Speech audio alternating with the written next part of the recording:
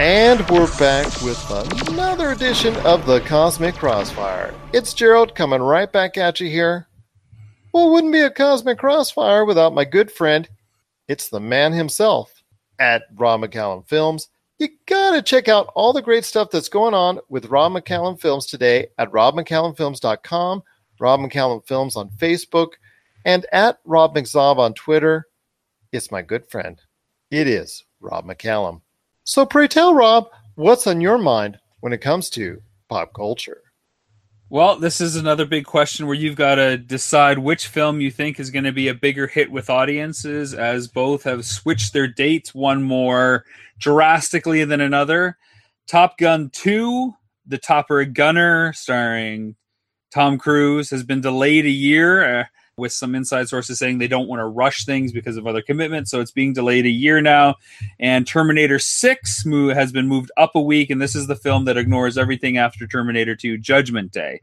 So, Gerald, the question to you, not so much about the dates being moved, although I know there's a lot of fan circles out there that are going to be talking about this and really worried about Top Gun 2 getting delayed an entire year, and getting excited that Terminator 6, which is kind of like Terminator 3, even though it's still being referred to as Terminator 6, because there is a Terminator 3, is moving up a week. So which film do you think will be a bigger hit with audiences? You're talking about Maverick. I was surprised you didn't actually say the title of it, because I thought it was just so funny to say Maverick.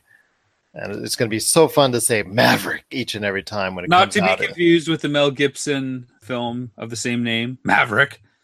That's right. It's coming out in 2020, although they have time to change the name. So what film am I more excited about? Well, which film is going to be a bigger hit with audiences? Okay, well, I think Maverick will probably be a bigger hit with audiences because I think people have tired of the Terminator genre, but I understand that it's getting James Cameron's blessing, his involvement in it this time.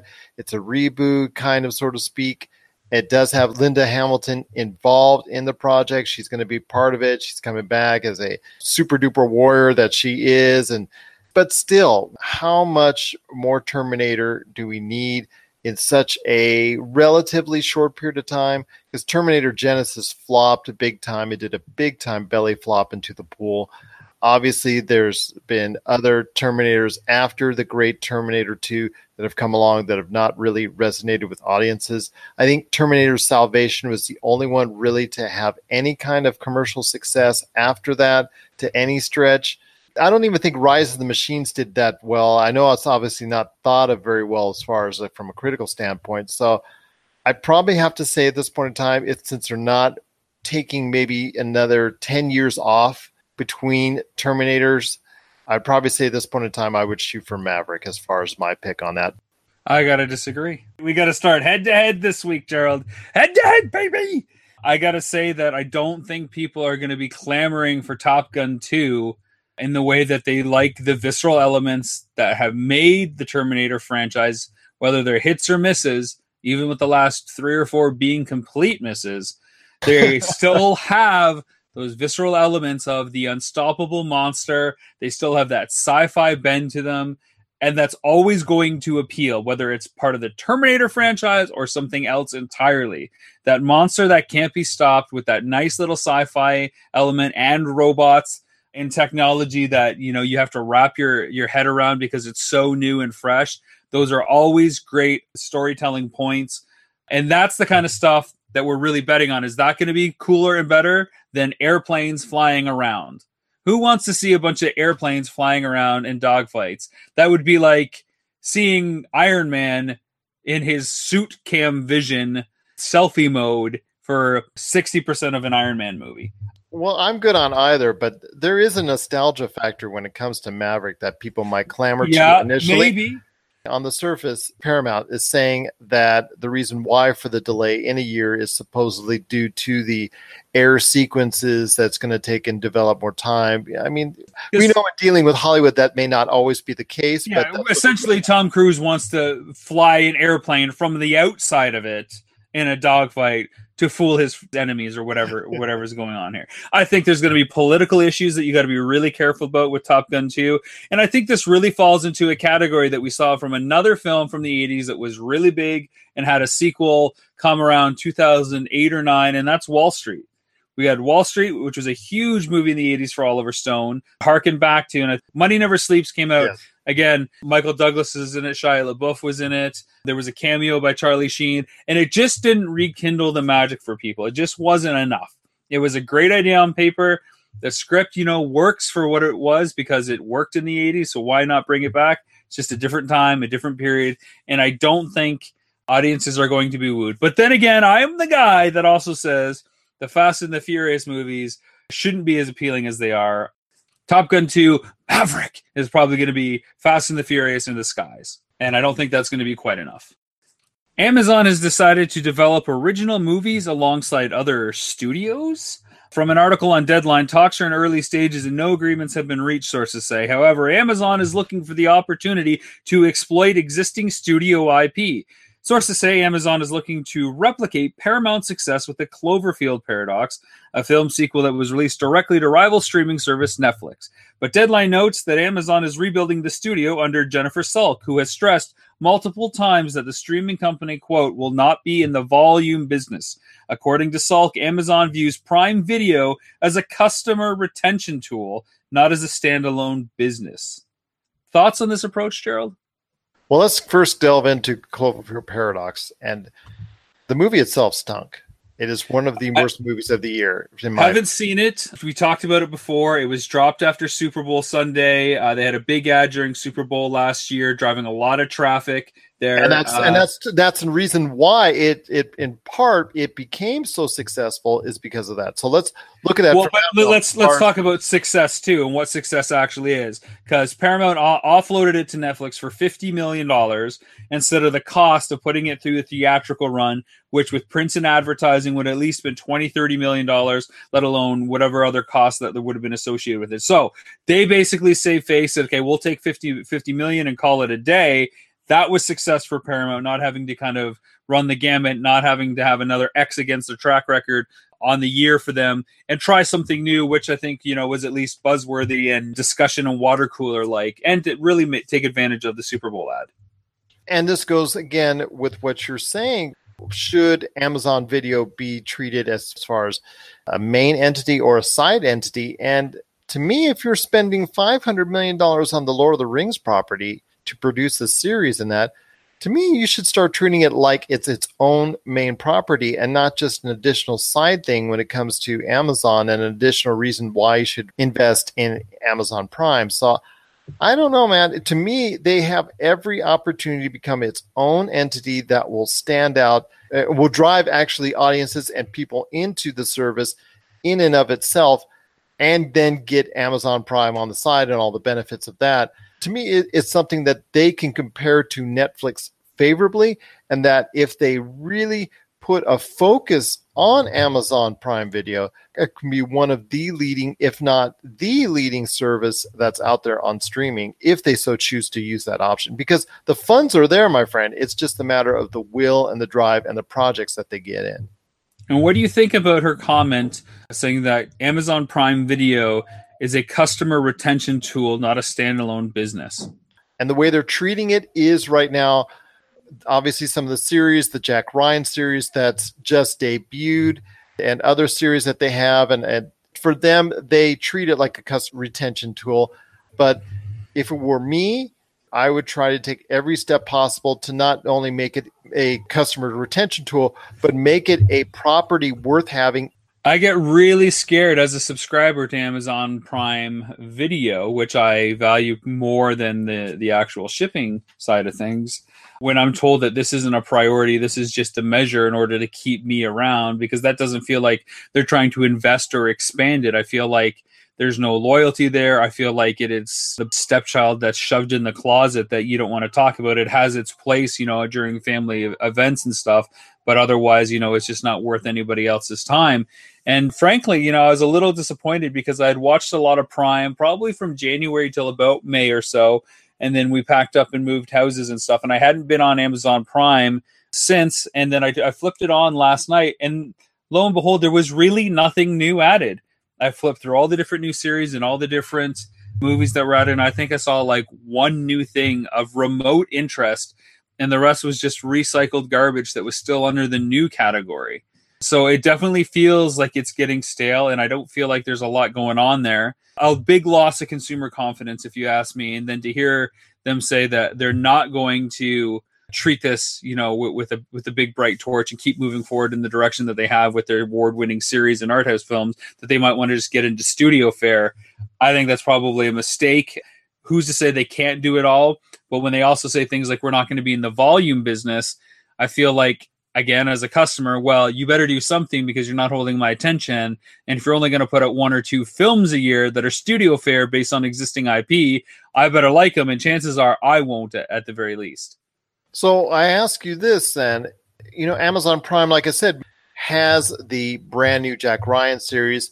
It does have in development the Lord of the Rings series. So it's doing things that are keeping it up and running, but it's not doing anything in your mind to extenuate itself, to have it stand out and make it say that it is the leading streaming service on the internet. So it's not going that realm, because you and I both think with the type of funding, the type of backing that it could have, and the type of access that it has to audiences, that it could be a Netflix killer in some form or fashion. Quite frankly, it needs to be in the volume business. Having your 5 or 6 original series a year isn't enough. As people know, with binging, you can devour a series in a weekend if it's good. And let's say every Amazon original series is great. The Jack Ryan one is getting a lot of mixed reviews. I haven't seen it myself. He's not a character that, I love. I will probably check it out just for the sake of watching it. I want to check out The Last Tycoon as well. But there's not a lot on there for me. So even if you're going to stick to your 6, let's call it 10 original series, that's not really enough, because you can go through it so quickly. And what are you supposed to do the rest of the time? And maybe, hey, I've said it before with video games, I really only get to play 5-6 games a year because I don't have the time to invest in a 70-hour RPG or a sprawling series. TV is a little bit different. I've got kids. I've got a little bit of downtime here and there. I can't sleep at night sometimes, or I get up early in the morning, or sometimes I just want a little bit of R&R. And I want to make sure something's going to be there. If I'm paying the same price that I'm essentially paying for Netflix, I want to have something that's on par in terms of options and quality. When you get into the volume game, you're inevitably going to raise the quality, because by sheer numbers of increase. So if you have 10 quality titles and you only have 100 things in total, if you get 1,000, you'll have 100 quality things in total by the same factor.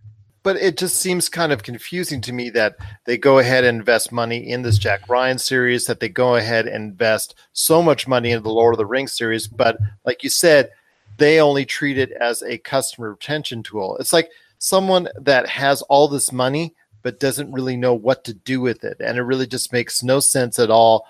If it was you and I running Amazon Prime, as far as from the video sense, I would make every effort to try and compete on a level that's at or near or even above what Netflix is doing right now. Yeah, and let's not forget that this is on top of making extra money, because they're paying out less to people that are putting their own content on Amazon Prime now. They cut it down to a whopping 30% of what it had been before, from 15 cents down to 5.5, 6 cents per minute stream. So they're only giving people pennies now instead of nickels and dimes, and that should put more money in their coffers at the very least. You're listening to the Pop Culture Cosmos. Rob McCallum Films is back with a vengeance. Power of Grayskull, the definitive history of He-Man and the Masters of the Universe, which chronicles the ultimate 80s billion-dollar franchise, Masters of the Universe. See exclusive interviews and hear untold stories from the people responsible for creating the world of Eternia, a place full of magic and science, and learn about the craft of creating action figures and animation. Power of Grayskull is just one of our many projects at Rob McCallum Films. Looking for an edge the next time you take on your favorite video game? Look no further than Vitabrace High Performance Gamer Wristbands. Packed with the power of fruit seed oil, Vitabrace is clinically proven to help improve performance, giving you a better gaming experience. Whether you're looking to beat the time on your latest speedrun, or are fighting your way to the top on your favorite multiplayer or battle royale game, Vitabrace can help you reach your gaming goals. Buy Vitabrace today at miraclefruitoil.com. That's miraclefruitoil.com. Vitabrace. Win with it. Recently had a chance to sit down and watch the Spielberg biodoc on HBO. It's available on iTunes as well if you guys want to check it out for rental or purchase. And of course, it's everything that you'd hope to be: candid interviews with the director and his family, and a nice, carefully thought out trip through all the different films that he's made and the time that he spent crafting different stories and narratives and making films. And it got me really thinking about what could be the ultimate Spielberg showdown. Almost like The Great Debate, Gerald. That lovely series from yesteryear where I pit impossible sides against one another and you have to figure out which is the best. So I've got a bunch of Spielberg films, okay? And the question is, which would you rather have in your collection? All right?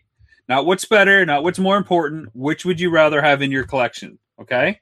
Fair enough. Shoot it at me, man. Shoot it at me. The first pair is Jaws versus Jurassic Park. Both blockbusters, both revitalized the blockbuster. Jaws, obviously, maybe the first big blockbuster, but Jurassic Park, a real return to form and really put summer movies back on the map in 1993. Wowed audiences, ushered in the age of CG. Jaws versus Jurassic Park. What do you want in your collection? Well, I know you're going to not like me for this. I know you're a huge JP fan, but I'm going to have to go with the original Meg himself. And let's go for the shark. It's not surprising that you're picking something wrong. It's okay. I'm used to you being incorrect on this show. Well, I think the interaction between the main characters itself and the tension that builds to me makes Jaws a better movie than Jurassic Park. It's not about a better movie. Which do you want in your collection? Which you're more likely to watch over and over again? That's why I would watch it over and over again. Just because I don't think you would watch Jaws more times in your life than you'd watch Jurassic Park. Yes, I would. I think Jurassic Park to me is a slasher movie. I've watched it once. A slasher movie. Here we go. It is a glorified slasher movie, man. Jaws is a drama on a boat. Well, you need a bigger boat. So yeah. All right, next pair up: Close Encounters or War of the Worlds? For me, I'm going to probably say War of the Worlds. Close Encounters I've seen Close Encounters once a long time ago. I enjoyed it for what it was, but it was moving at a snail's pace, I think, as far as the actual speed of it. That to me was probably the lone setback that caused me to say, hey, okay, I watched it, I'm done with it. I would probably say War of the Worlds. I think it's paced a little bit quicker. It's a little bit geared towards modern audiences. And maybe it's because my tastes have evolved over the years with movie making. And sometimes it's harder for me to get into older movies now because of the fact that so many movies these days are filmed at such a faster pace. So I'd probably say War of the Worlds at this point in time, although that has a lot of issues as well. Yeah, there's a lot of issues with War of the Worlds. There are moments and sequences that I really like in that film, but I got to go Close Encounters on this one for a lot of reasons. One, it's like the first big film Spielberg got to do without anybody on his butt about what he wanted to do. He played a pivotal role in writing that screenplay. He went over budget, he went over time, but that film is exactly what he wanted unequivocally without anybody interfering in any kind of way. And I think it is a real masterpiece for him. And I would, even though I've seen War of the Worlds more than Close Encounters, going forward, I am more likely to watch Close Encounters more than War of the Worlds. The next pair, here we go. Hook versus Catch Me If You Can. I would definitely say Catch Me If You Can. Hook to me is just something I saw it and I think I want my life back. Those 2 hours of my life back. I just think it just was... I feel sorry for Dustin Hoffman. I feel sorry for Robin Williams, the late Robin Williams. Rest in peace. It was just not good. It's just, to me, Catch Me If You Can is a nice story. One of the great things I like to see every now and then from Steven Spielberg films is just there's a simplistic story to it and a simplistic feel to some of his movies. And one of those is Catch Me If You Can. And I really kind of like the charm that it has. It doesn't try to go out of its way to do too much, but just make for an entertaining time. I'm a huge fan of Catch Me If You Can. I really like the play between Tom Hanks and Leonardo DiCaprio. Christopher Walken is fantastic in it. Again, Hook has some really awesome moments. It's that sequel to a classic tale that we've all wanted. And I don't think anybody but Spielberg could have really taken something like that on and had the success that he did have, regardless of what you think of the results. There are really nice sequences in there. I like Dustin Hoffman, especially when he goes full on like ham and cheese mode. Peter Pan, Peter Panning. Oh no, the bull box. I love all that stuff. I think it's all fun. It was also probably one of the first films that I saw with a ton of marketing behind it and a lot of merchandising as well. They were really pushing it over the top. There was toys and action figures, and Kenner, which had the license for it, as well as I think it was Robin Hood, Prince of Thieves, rebranded actual Star Wars toys to make it part of the actual series. They just used the molds and put it in a different box. So I think that was pretty interesting too. But Catch Me If You Can is a classic for me. I think I've probably watched it 50 or so times. I'm a really big fan of it. So I would say it's Catch Me If You Can. The next one, I kind of know where you're going already with it, but I think it's really interesting, and I don't think you... Maybe you have to come back to this one in a year or so to really let me know how you feel, okay? The pair is Minority Report versus Ready Player One. Oh, that's easy. Minority Report all the way. See, you're saying that's easy, but I think you need to give Ready Player One a little bit more time. I've watched it. I've reviewed it. You can actually catch my review on popculturecosmos.wordpress.com. It's a good movie. It's okay, but there are parts of it that are just the wrong choice to make. I think and I would say the same thing about Minority Report, which is why I paired them. Minority Report is so good all the way out for me. I just think there was just so many good points. I think it's one of his best movies ever. I know it's your favorite Spielberg film, and I know that you can be wrong about these things, and that's okay. No. It's the most underappreciated, undervalued movie from him, I think, that people forget about, but I think it is truly one of his best. But when it comes to Ready Player One has some really... You've seen the movie, correct? Yeah, absolutely. And I've seen the behind the scenes and the making of, and the stuff that he had to learn and that he was willing to throw himself into out of his comfort zone, and what the conditions were to make that film is just, it blows my mind. And there are two spectacular CG scenes in there that are just two. There's only two. In my opinion, There's that cannot be missed. That cannot be missed. But the scene where they're actually going into, I guess, recreating The Shining from Stephen King, that was truly not a very good scene. What? Are you kidding me? It's amazing. First of all, Stephen King himself doesn't even like it. Yeah, but he had Kubrick's whole production crew with him on set to see him rebuild all that and to go through that whole shtick. And you've read the book, right? That's the problem. I've read the book. So they didn't use any of the puzzles from the book in translating into the film, and I completely understand why, because there's a lot of time dedicated to it in the book, and you can't do that within the scope of a 90-minute, 2-hour film. And the Shining one is the best Shining example of something that you can plug and play and put in there and have it work to the same essence that the book gets at.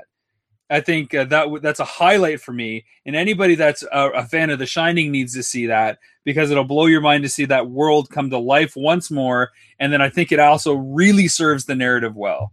I disagree. I think it actually... Again, it's okay that you're wrong. See, that's not fair to me. You asked my opinion.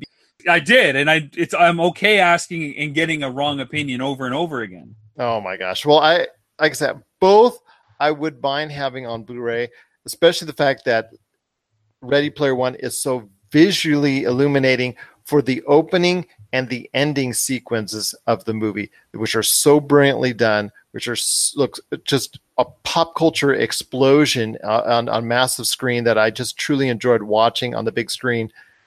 But it's just the middle parts lag a little bit, and the fact that the sequence with the Shining is just... It's not good, man. It's amazing. It's good. It's not so good. No. So good. Minority Report for me is just a great movie. A great waste of time is what that is. No. An embarrassment to the original Philip K. Dick book. No. Just Tom Cruise jumping around on flying cars. Couldn't disagree with you more. Yeah, just awful. Carry around people that have visions. It's okay. Well, I've got one. You've got visions. You've got visions. I got a couple more pairings here. Okay, but then I've got one for you as well. Okay, so the next one is tough. Okay, the last two are tough. And again, which would you rather have in your collection? Raiders of the Lost Ark or E.T.? Easy on this one. Raiders of the Lost Ark by leaps and bounds. Even with kids? Even with kids. Well, I wouldn't show it to the kids, but unless, I'd have to tell them that I'd have to show them that behind the scenes footage of how they made that scene with the the ice melting and when they open up the sarcophagus, when they open up the ark and there you go, and it's like all that.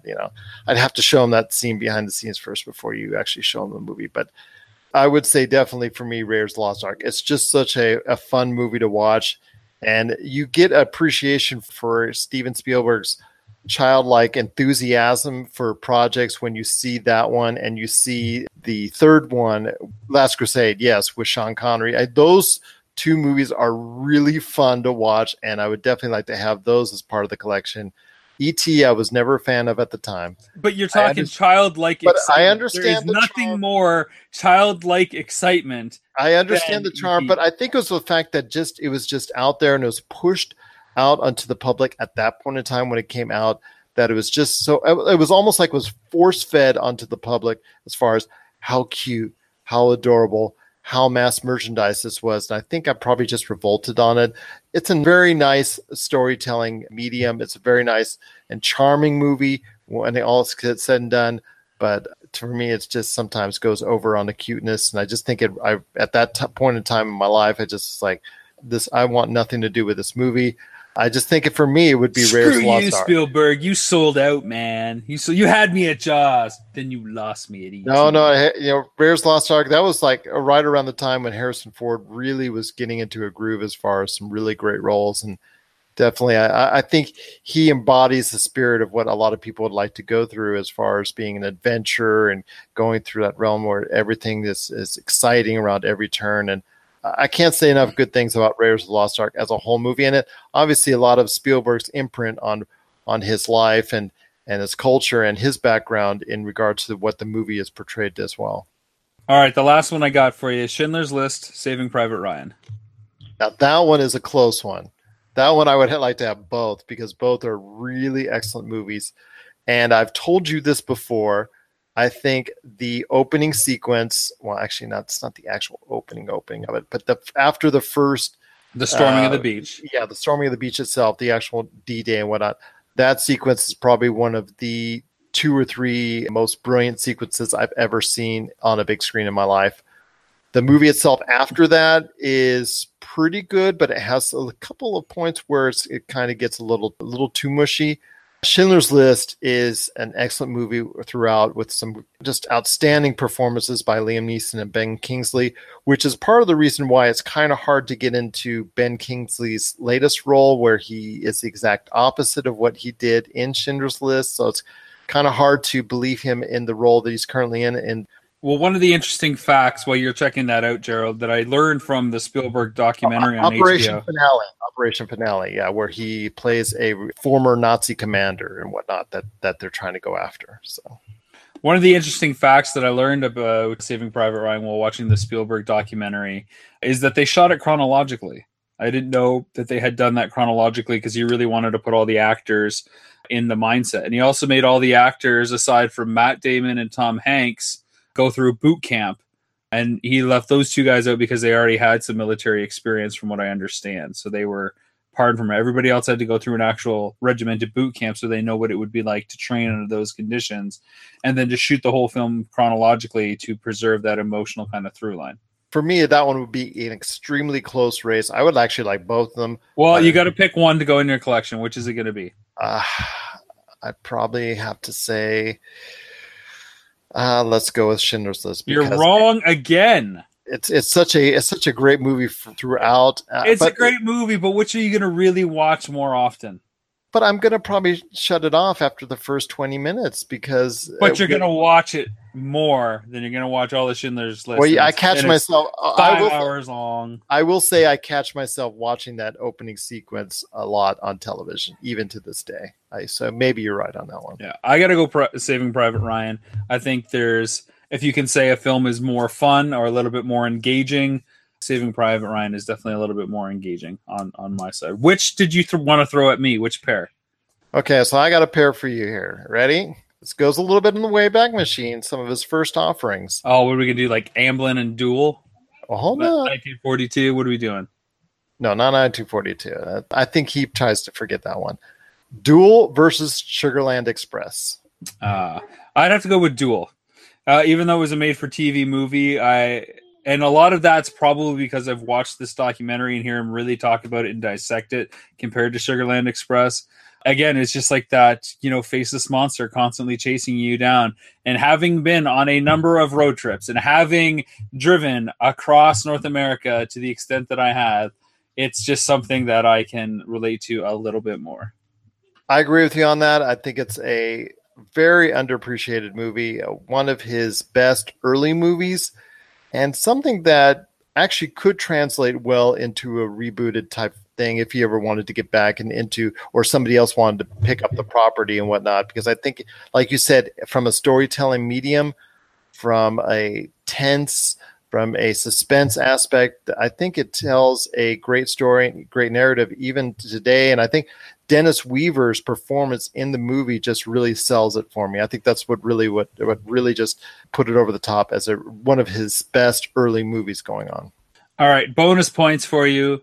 Spielberg as a producer, which would you rather have in your collection, Gremlins or Poltergeist? I would probably say Poltergeist. Wrong again. I'm sorry, man. They're here. Sorry. Well, I will say that he was much more involved in Poltergeist. He ended up jumping on set and directing a bunch and like writing the script because for whatever reason, Mr. Toby Hooper there, who's responsible for Texas Chainsaw, was just having a hard time with it, I guess. So he came in to really shepherd that. Of course, the impossible question, Gerald. Poltergeist or Back to the Future? I'd probably say Back to the Future. Yeah, okay. Yeah, that was a shot at redemption. You get a pass. You get to exist yet another morning. Thank goodness. Yeah. Back to the Future for me on that one. That one is going to be thought of fondly for many years to come.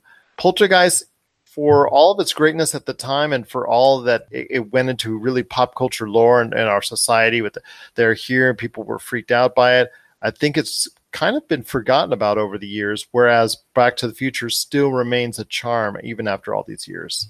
All right, here's another tough one. This isn't even really fair. This is sequels. Temple of Doom or The Lost World? Well, I'd have to go with The Lost World because Temple of Doom is one of the worst films of all time. See, I'm teeing it up for you just so that we can be friends a little bit longer and continue to do the Cosmic Crossfire. Your opinion on Temple of Doom. How bad is that movie? Because it's really bad. It's that campfire scene is just atrocious. It wasn't going to be a big budget thing, that it was going to be really self-contained but have a really great story. And then Temple of Doom opens up like a James Bond film. There's the coming out of the airplane in a raft. There's all the weird creature things on the campfire. I really love the minecart race scene. I think that's really fun, but it's been done a million times since. It doesn't have the magic, and I don't think that the mythology of Temple is as strong as the Christian mythology that they use in Raiders and Last Crusade. To go with in Hindu culture just isn't universal enough to have the same kind of awe-inspiring power. It doesn't have the same mythos that's tied to other things, like the Holy Grail has been written about 1 billion times. The Ark of the Covenant has been written about 1 billion times. And I think also Harrison Ford's performance was actually very underserved. He almost walked through the picture himself. He wasn't utilized in the picture very well, in my opinion. Plus the fact that, unfortunately, sorry to Steven Spielberg out there, but his future wife at that point in time and the kid in there were just absolutely nauseating and annoying to just no extent. The way they were screaming, they were overacting, both just I could have done without. And the fact that they overtook the picture and they took a lot of it away from Harrison Ford, which I think a lot of people at that time were wanting to go and see, leads into the fact that it's just such a bemoaned picture. And I don't know, anybody who tells me that they like it, I just leaves me scratching. You instantly put them in another category, and that's fine. They can sit there and they can have their thoughts and opinions, but they're always going to be in that category. It's a nauseating movie. They're put in a similar plastic box in which that I have put you in for some of your opinions. It's fine that you can have whatever you want. You'll always just be in this plastic box. Sometimes you dip your toe or your arm outside of it to the realm of sanity and rational thinking, and you join me in such a blessed plane of existence. But for the most part, you're concealed to this plastic dungeon of despair. I'm just reaching out right now and trying to grab your heart. I see that. And it's funny because most people of my generation and age, Temple is their favorite because they grew up and as kids and they saw it when it came to VHS. That was one of the first films that they really connected to. It is definitely more family friendly than say a Raiders or even Last Crusade is. Like you said, with the eyeball melting scene, I'm sure if you put it on for your daughters, they would probably respond more to Temple than they would to Raiders. So it's definitely kid friendly. That doesn't make it better, but that's that thing. Well, I mean, it's all about telling a narrative. And unfortunately, the narrative that's told in Temple of Doom is just, it's not a very good one. And with all the other extenuating factors that we've talked about, it is probably one of the worst movies that he's ever been a part of. So check out the Spielberg documentary. Again, it's available on iTunes, or if you have access to HBO, check it out. I believe it's up for Emmy consideration as well for a standalone nonfiction piece. You're listening to the Pop Culture Cosmos. Don't touch that dial. Wait, do people still use dials? If you're tired of sifting through flea markets for rare and unique games, we can help. Retro City Games in Henderson, Nevada, only 5 minutes from the Las Vegas Strip, has all your favorite gaming staples, classics, and a wide selection of rare games with new stuff always appearing on our shelves. Come in and chat with Nicole or Doug about your love of games and watch as they help you complete your collection or find your childhood favorite. And don't forget, Retro City Games loves trade-ins. So if you have any Nintendo, Super Nintendo, Sega, Xbox, PlayStation, or even PC games, come in and visit Retro City Games today. Welcome to the new metropolis of gaming, Retro City Games. Check out what's been going on with the Pop Culture Cosmos Show and the PCC Multiverse. That is by far my favorite because it's also character driven and the stakes are high and there's much more of a mystery and intrigue to it. A game like Wolfenstein, which people are saying are one of the most socially important video games of the past 10 years. Catch our shows on radio worldwide 7 days a week or at any time on Podbean, Spotify, Apple Podcasts, or on over 30 more podcast outlets. Last thing I want to talk about today is a Wile E. Coyote movie that's in the works called Coyote vs. Acme. This story appeared on Slash Film and Deadline, and they don't have any plot details, but some intensive research, which in this case means Google, reveals that a writer, Ian Fraser, has a collection of humorous essays titled Coyote vs. Acme. Within the book is the title story, which is comprised of the opening statement of an attorney representing Wile E. Coyote in a product liability suit against the Acme Company, supplier of unpredictable rocket sleds and faulty spring-powered shoes. I think it's a funny way. It's a nice entrance point to maybe put a whole bunch of shorts together. The Roadrunner Coyote stuff, Chuck Jones created it. Some of the best storytelling, simple, universal, no dialogue. It's great. But this is an ongoing trend. We're seeing a lot of articles getting made into films. The Bling Ring was a Sofia Coppola film that was based on an article. Recently, there was news that McDonald's Monopoly scam, now a movie's going to happen based on that. And now this. So is it easier to write an article and seed it in a publication these days instead of writing and pitching a screenplay? Seems like it. Or if you've got a podcast that a lot of people would be interested in picking up, like My Dad Wrote a Porno. That one actually just got picked up. We talked about Hollywood rehashing all these old ideas and nostalgia and all that, but sometimes they're sometimes on occasion that they're going outside the box. And I guess obviously one of the ways that they're doing is looking at these articles and saying, hey, this is something that we're going to go try to see if we can market it and produce as a film. And I think it's a good idea that they're going outside the box because we just talked about it as nauseum as far as them rehashing and recycling the same old ideas. So it's nice when they actually go ahead and look for inspiration somewhere else. Well, I know a lot of screenplay writers are actually seeding these articles in order to sell the rights to the articles instead of having to take the time to write the screenplay and have to go through the whole rigmarole of development hell. Because if they can cash a check earlier on based on the rights to an article, not only do they get paid and retain kind of story and creative control, but they don't have to be part of that trap that Hollywood has created for screenplay writers. Exactly. So like I said, it's nice to see them going outside the box. I just wish they would do it more often. Well, that'll do it for another episode of the Cosmic Crossfire. Let us know what you think. Crossfire! Let us know what you think. Of course, Gerald, where can they get a hold of us? Well, you can get a hold of us at popculturecosmos@yahoo.com. Also as well, Pop Culture Cosmos, Humanica Media, Game Source, and Rob McCallum Films on Facebook, and at Rob McZob on Twitter as well. Rob, before we head on out, I got to hear more about all the stuff that you're doing, including The Power of Grayskull, my friend, hitting Netflix and how big that's getting over right now. Well, a lot of people really like Power of Grayskull. Of course, as you mentioned, it is streaming exclusively right now on Netflix. They're saying it is more than just a nice companion piece to the toys that made us, which did the He-Man story in 20 to 30 minutes. People really like the depth that we're going in, especially on the 1987 movie, because we were able to secure interviews with Dolph Lundgren and Frank Langella.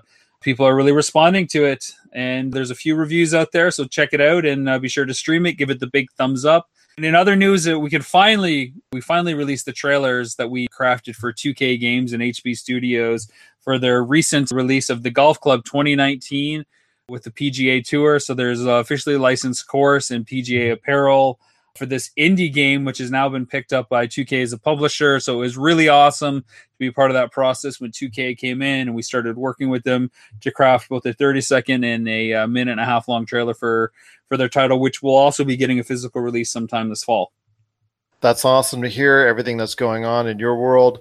If they want to hear my thoughts on the Power of Grayskull, the definitive history of He-Man and the Masters of the Universe, it's actually on one of our most recent episodes of the Pop Culture Cosmos show. You just got to check it out today on Pop Culture Cosmos on Podbean, Spotify, Apple Podcasts, or your other podcast outlets. And also like you said, the brand new game from HB Studios and now 2K giving them a hand as well with the Golf Club, with their added PGA Tour. You can see those videos we've posted not only on Rob McCallum Films Facebook page, but we put it on the Pop Culture Cosmos Facebook page, also on YouTube, and also Retro City Games on their Facebook page as well. So it's getting a lot of hits. It's getting a lot of interest. So I wish you the best with that. And I wish the team at HB Studios, I got a chance to take a test drive with the first Golf Club, and I'm hoping for bigger things as well on this version. There's a lot of improvements on the Golf Club 2019, which is the third installment. And one of the things that really sets this apart is a user course creator. I know for Golf Club 2, they had 150,000 courses that users created that they were able to, of course, import from the first game. And I'm sure there's going to be an import feature as well for the new edition to bring stuff from the previous game in.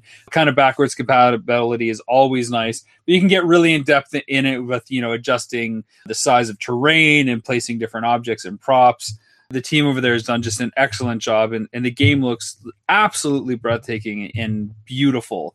And when you check out the trailer, it should get you pretty pumped to tee off and compete across 32 different tournaments, I believe. Exactly. It looks great, and credit to you and the staff at Rob McCallum Films for helping define what is a very widely received, that's very well thought of as far as a video that's come out, initial gameplay showing it, and I think that's a great reason why 2K picked up the license as well. So great job by you, my friend. Thank you, sir. Until next time, then, I guess. Until next time, it's always great to have you a part of the show, my friend, part of the Pop Culture Cosmos, and of course, right here in the middle of the Cosmic Crossroads.